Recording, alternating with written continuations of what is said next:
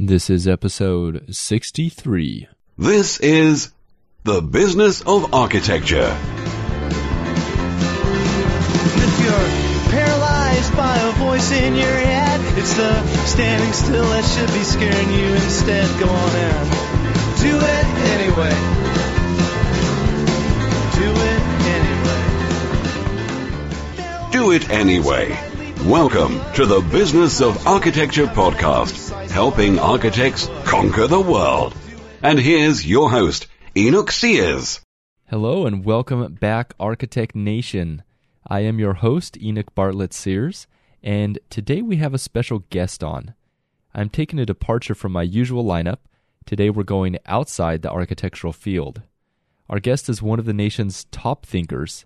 He's a Stanford-trained scientist and has been named by Forbes magazine as one of 10 gurus you should know.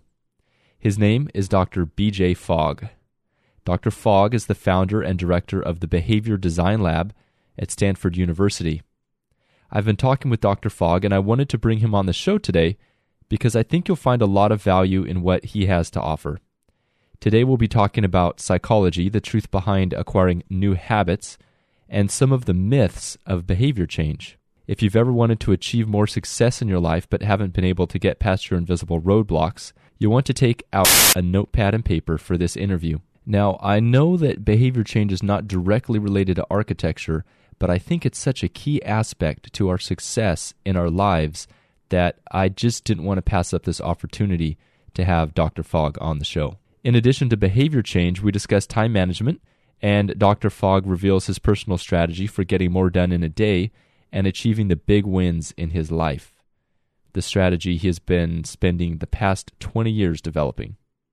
One last note, BJ Fogg has developed a free online course to help people acquire new habits. In this course, you'll learn the process for creating a new habit that can change your life forever. That's in 5 days. And in 30 minutes, you'll learn the skills that will benefit you for a lifetime. I know because it worked for me. You can find out more at tinyhabits.com. Before we jump in today's interview, I just wanted to remind you to get on the early access list for tickets to the Business of Architecture conference. It will be 2 solid days of intense business training. All sessions will be recorded so you can view them at any time, but you need to be on the early bird notification list to get the early bird pricing. That will be held in the middle of October. You can go to businessofarchitecture.com/conference for additional details. And with that, I'd like to welcome Dr. B.J. Fogg to the show. Hey, it's good to talk to you. Is it all right if I call you B.J.? Yeah, of course. Okay. Well, you've done some groundbreaking studies about persuasion and about behavior change. Give us, for someone that might not be familiar with your research, would you just give it to us in a nutshell? Wow. I'm not sure there is a nutshell, but I'll try. Okay. What I've been doing the last 10 years is looking at ways to understand human behavior change in a systematic way, not as guesswork or not as intuition, but here's systematically how human behavior changes, and here's how you design for it. So I think that's a pretty good overview. Before that, I was really focused on how technology, computers, and all sorts of technology could persuade people. And that was sort of in I might say previous life. I've never said that before, but that was like the 90s and up to about 2003 or 4, that was my focus, where I was the first scientist to do experiments to show that computers could influence your thoughts and your behaviors in the web as well, and so on. But with time, I transitioned my work to be less about the technology, because that's, I think, just a given now. It's understood that technology is changing us. And it's more about, my work is more about human psychology, whether it gets, whether the product or program comes to you through technology or not. So it's more about a fundamental understanding of humans. Yeah. All my life, I've seen campaigns about not smoking or eating healthy, and yet I know that few of us heed these warnings. Can you give us some insight into why not? Wow, that's Let me answer that question with an answer you don't expect, but I think it's a good way to frame what we're talking about. When it comes to behavior and behavior change, it's the wrong thing to clump it all into one thing. That would be like talking about cooking as all one thing. And in fact, I think cooking is a very good metaphor. And so one of the things I've been doing is helping outline or helping map out the different ways behaviors can change. And I think there are 15 ways behaviors can change. And each one has a different approach, a different psychology. And 15, it's basically a grid. It's like a periodic table of elements, except for behaviors. And it's a 5x3 grid. And so there are some behaviors that are about getting people to stop, like stop smoking. And that's very different than getting people to start recycling. And you would take different approaches. So part of what I think my work has done and is doing more and more is it's helping people think clearly about behavior change. And instead of lumping it all together, to be able to identify, this is the type we're going for of the 15. This is the one type. And now we can focus on the approaches for this one type rather than getting confused and using the wrong approach. So to kind of drill down onto, or to answer your question a little more directly, there are some campaigns that work and some that don't. If I go back in the day to when I was growing up in Fresno, California, I remember there was a big anti-litter campaign going on. Give a hoot, don't pollute, and things like that. And there was a lot of environmental kind of stuff. And it did work over time. It absolutely worked, where the culture shifted. And, nowadays, when I was a kid, you wouldn't think really very much of throwing a McDonald's wrapper or an empty pop can out the car window. And that sounds shocking now. And I am not that old, right? So, but now that would just be crazy. You wouldn't even think of it. So things like that, the cultural shifts take some time. The individual level behavior changes can happen really quite quickly if you have the right approach. Yeah. Well, since you mentioned you obviously have a very complex behavior grid, and I'm looking at it right here in terms of, separating the different kind of behavior changes. Maybe we can talk about something that would be relevant to our audience and some of the challenges they face in working with clients. Great. Now, Enoch, you're killing me by saying it's complicated. So Am I? I'm sorry. I worked very hard to simplify. Yes, I just don't want to scare off people from looking at it and thinking about it, because it's pretty straightforward. If you understand how grids work, so anybody who's listening to this, it's a grid and there's columns and rows, but you do have to read, think, okay, how does this one, this thing called blue path, what does blue mean? Blue means it's a familiar behavior. Path means you do it from now on. It used to be really complicated, and you might have seen that version. There were 35 cells. It was a 5x7, and that's actually the academic paper. And maybe you saw that one. The academic paper has 35 cells in the grid, and I did decide that was too complicated. I thought, this is over-designed. It can be simpler. Let me really work hard at making it easier. Excellent. Well, one of the challenges and maybe you can tell me where this would fit in the behavior grid that architects face, is persuading clients. As professionals, we possess a great amount of knowledge, as any professional does, that our clients don't have. And a lot of times they're not necessarily going to trust what we're saying or necessarily believe it just because we say it. Yeah. So for instance, maybe we want to persuade our clients on the importance of good design, how maybe spending more money up front will save them money in the long term. So it requires sort of a shift in thinking of the client. Is that something that could be placed into the behavior grid? Yeah, I think absolutely. I'm a big fan of taking the abstraction and getting more specific.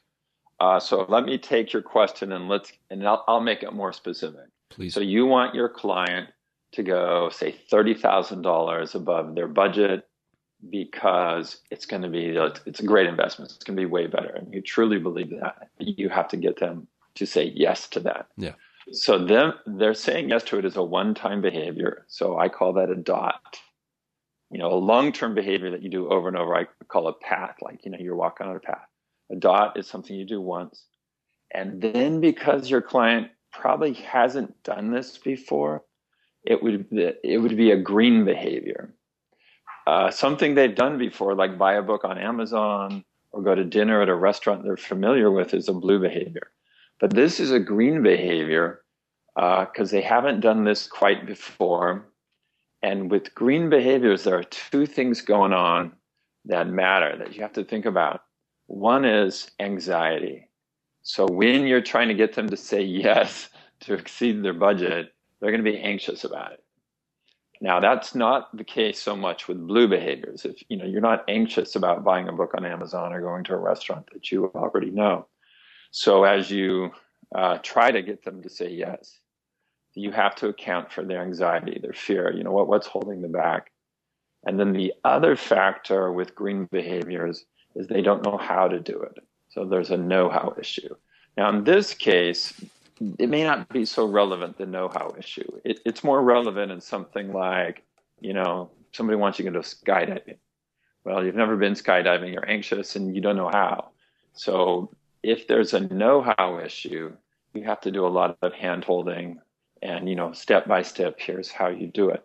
So I would put that example as a green dot behavior. Green because it's new, dot because it's one time, and you can hone in on and say, well, to help them say yes to this, we're really going to have to address the anxiety issue and help them get over the fear or whatever makes them nervous about this. What would be some strategies that you have seen use in terms of the green dot to kind of help us to understand how we might approach this process? Yeah. Well, the way I would think about it is hope versus fear. So as I look at, I have a new way of looking at motivation, and there's three factors. And one of them is hope and fear. So it's two sides of the same coin. And in this case, they're fearful that, so I would list out, what are they fearful of? Well, they're fearful that they're going to get in a compromised financial position, that the money is going to be wasted, that it's going to maybe take too long if they, do X, Y, and Z. And on the flip side, you have hope. Hope that it'll be a cooler design, they'll be happier in the space and things like that. So what you can do is you can either try to boost hope or you can try to reduce fear. And either one will help them say yes. In this case, I think the better approach. A lot of people would dive in and try to boost hope and say, it's going to be so great and it's going to be so awesome. I would first address the fear issues because as you reduce, I think fear and hope are vectors pushing against each other. And if you reduce the fear, the hope naturally emerges. If you don't, the tension between hope and fear just gets stronger and stronger. Wow, I really, really want this. I'm really hopeful for it, but I'm still fearful. And there's just going to be a lot of, think of these vectors crushing each other. So I would really try to reduce their fear and anxiety around doing it. And you can do that through, first of all, getting it on the table, helping them recognize what's going on. Two, just getting the facts out. I'm a big fan of, don't worry, don't be fearful about abstractions. What are the facts? Laying out the facts, walking everybody through the facts. And then a different approach to it is, so that's a very kind of logical, analytical approach. A more emotional approach would be to have them connect with somebody who did the very behavior that you want them to do, exceeded their budget. Wow, I shouldn't have picked that one because that's bad because you don't want people to exceed their budgets, but let's keep going with it. What you would do is you would connect them with somebody who has been there before and they did it and they're like, oh my gosh, it was terrific. So that's a more emotional approach rather than the dollar, the calculations. It's here's somebody just like you. They've been in your position. They did this. And now here's what, here was the result for them.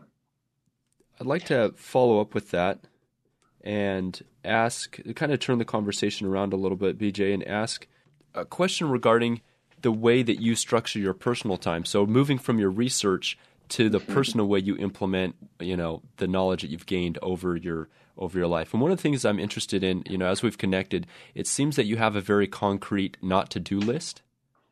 Yeah. Well, yeah, I'm not sure it's written out, but I prioritize every day, every week. I'm very systematic at prioritizing.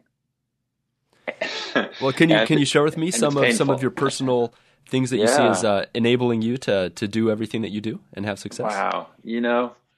I'm not sure I'm the world's expert on this, but I do get a lot done, and I do prioritize very, very hard.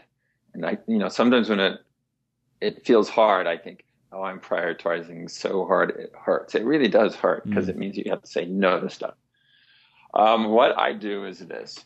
My morning routine is I have a very set morning routine. I do this. I check this email. I do this, and that's just all habit built into me.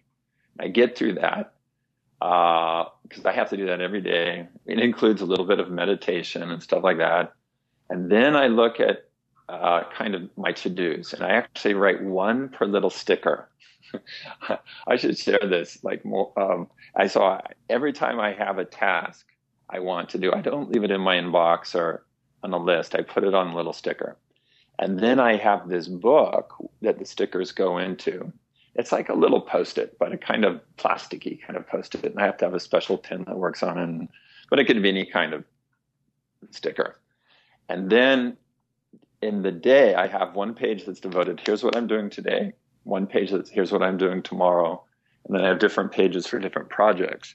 And as I look at my day and what I'm doing, I take those stickers and I move them around according to which ones I'm going to focus on. And the ones in the top are the ones that I'm for sure going to get done today. And the ones in the bottom are kind of nice to haves. And the ones that are on the page tomorrow, I don't have to think about until tomorrow. And then sometimes, like today, it's a very big day for me. I will go to some of the stickers and put time estimates on them, 5 minutes and 10 minutes. And so in the set of things I have to get done, my approach is to knock off the short ones really, really fast. The 5 minutes, 10 minutes, get them done.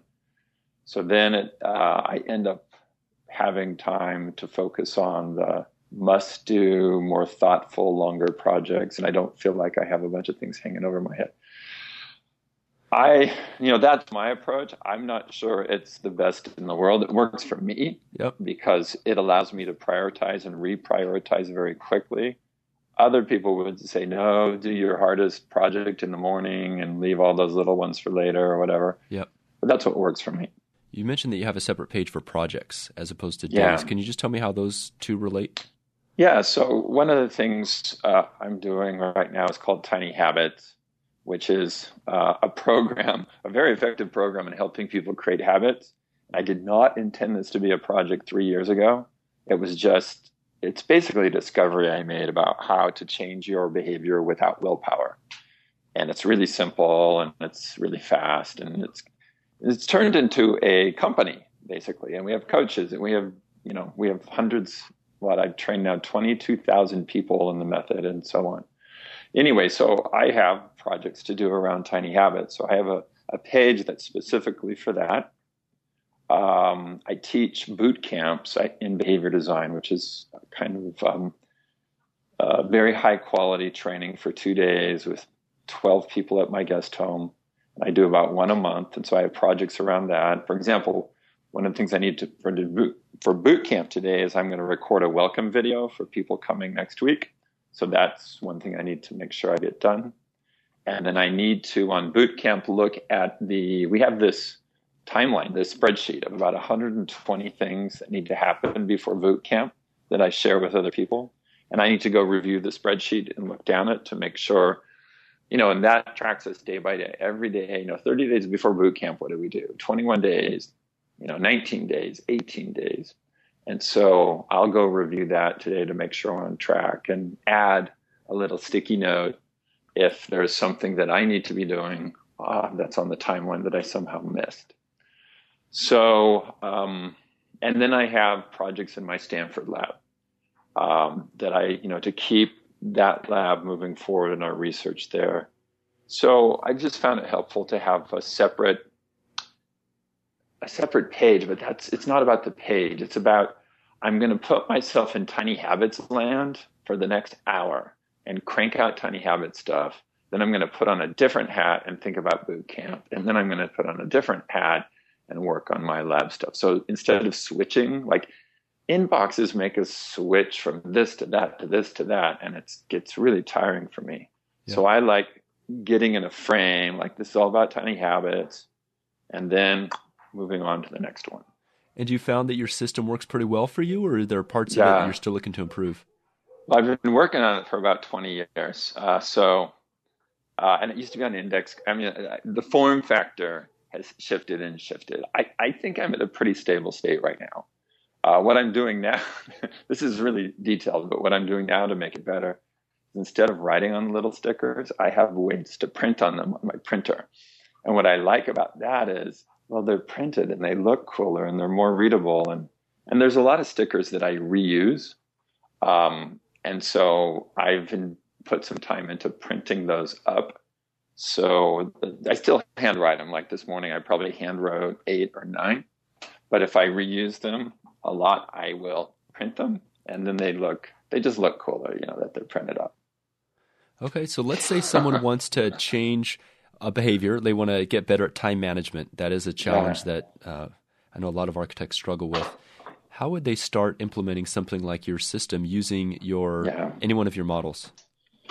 Well, I would suggest what I would do if I were working with somebody, or if that were my thing, I would first sit down. Well, I'd first get a really good timer. And I just posted to Twitter a timer that I love. It's a little cooking timer that's very small, and I can put it in my pocket, and it has a magnet on the back. I'm a huge fan of saying for the next, like this morning, I wanted to get a new website at bjfogg.org and post some new stuff. And I was like, okay, I'm going to do this in 17 minutes.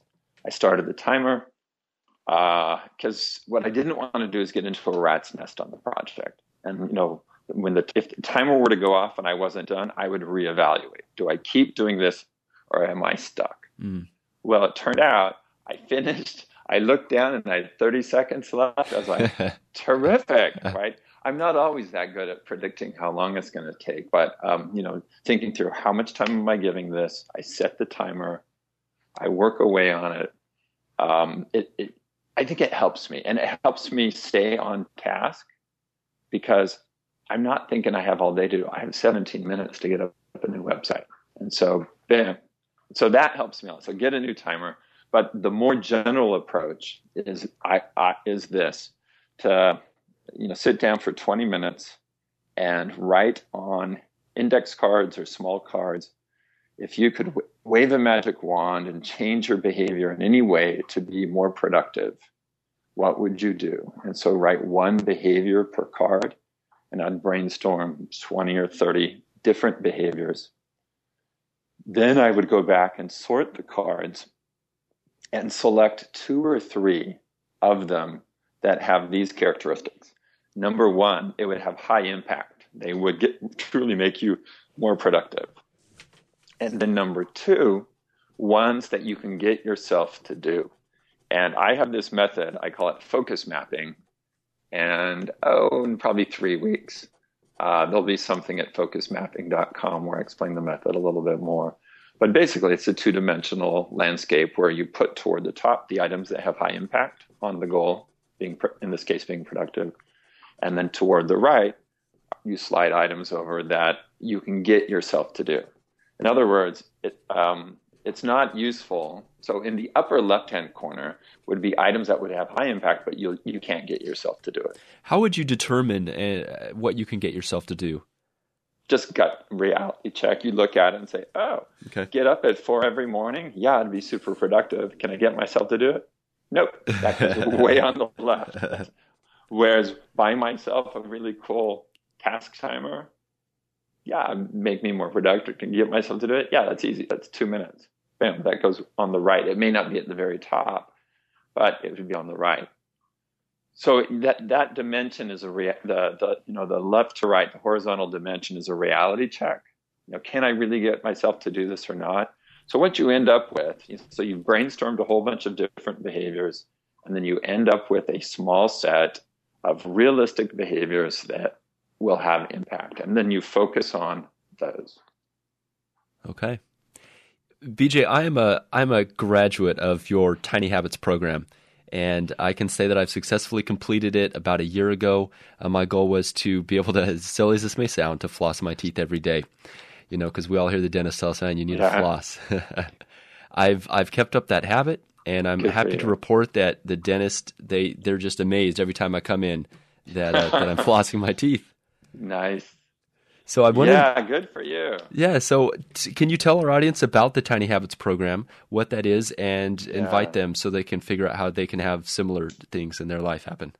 Yeah, this program, the Tiny Habits method, is such a, I don't know, I'm just so happy to be able to share it with people. Like I said, it was an accident. I was just goofing around with my own behavior, because I think about behavior constantly, and I have for years and years. And then I started goofing around with this new way of creating behaviors, and it really worked well for me. And so then I decided to share it with, 5 or 6 friends. And then it just kind of exploded from there. And the way it works is this. You pick a behavior that you want in your life, and you scale it back to be really, really small. So let's say you want to do, floss your teeth. And instead of flossing all your teeth, you scale it back to the tiniest version of it. I'll just floss one tooth. And the thinking and the insight I had was, you already know how to floss all your teeth. What you don't know is how to make it automatic. And so instead of focusing on the skill or task of flossing all your teeth, you're focusing on the skill of making it automatic. And that's what I goofed around with for a few years. And what I learned is if I sequence this new tiny behavior after something I already do, then that existing routine becomes my reminder or my prompt to do the new behavior. And flossing one tooth fits really well after brushing. So there's this way to phrase things that we call a recipe in Tiny Habits. And the recipe goes like this. After I brush my teeth, I will floss one tooth. And so you craft that recipe, and then you just practice it. And as you floss one tooth, when you're done, you do this thing that I call celebrating, which is you just say, good for me, or way to go, or you smile at yourself in the mirror. You do something to fire off a positive emotion. And I call that celebrating. You call it whatever you want. But the importance of that is the stronger the positive emotion you feel as you're doing the behavior or immediately after, the faster the habit will form. And so I know that about half the people that do Tiny Habits feel like the celebration piece is kind of odd and weird, but that's how you make it automatic. And the people that are good at celebrating, and you must be, good for you, I am too, for whatever weird reason, you'll have the ability to form habits very quickly.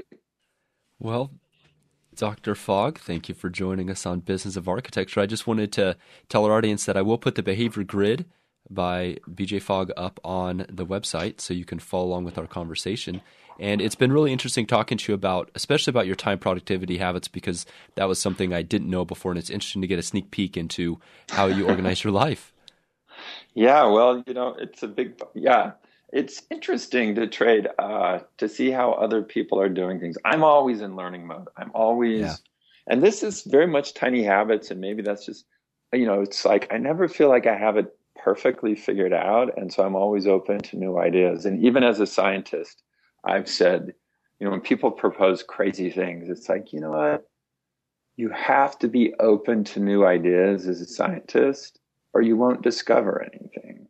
And so I think that's part of being a good scientist, probably a good designer, probably a good architect, is staying open to new ideas, always being in learning mode. So I guess I'll wrap with that. Thanks, Enoch, for having me. Yeah, I'd like to just ask one follow-up question, BJ. Okay. What are the ideas right now that you're most excited about? Oh, wow. Let's see.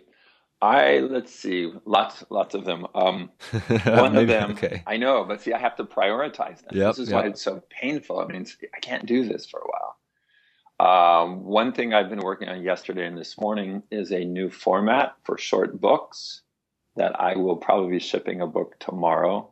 So I've innovated, and I had to get one of my former students to help me because technically it was pretty hard.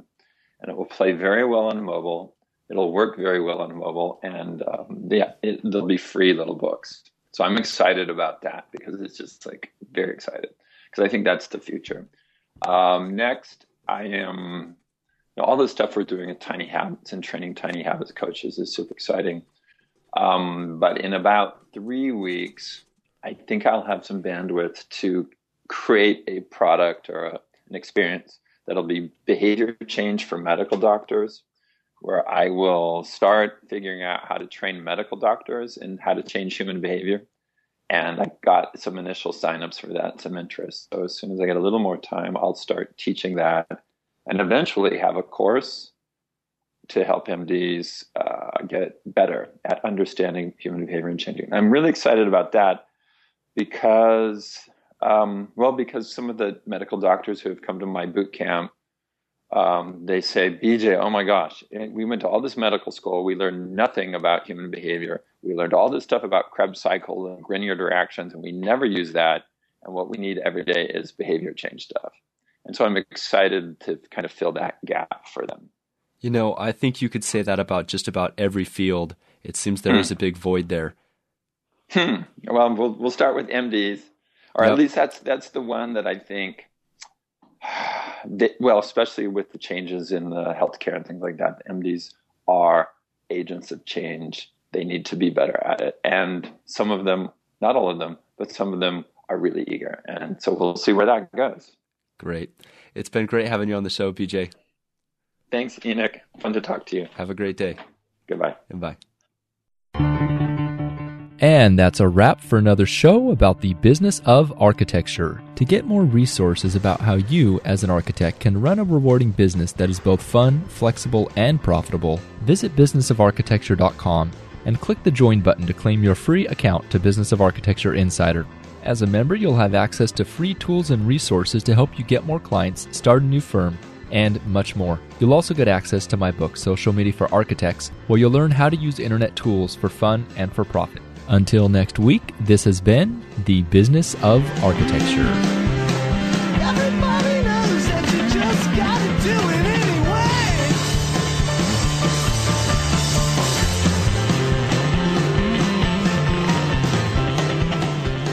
The views expressed on the show by my guests do not represent those of the host, and I make no representation, promise, guarantee, pledge, warranty, contract, bond, or commitment except to help you conquer the world.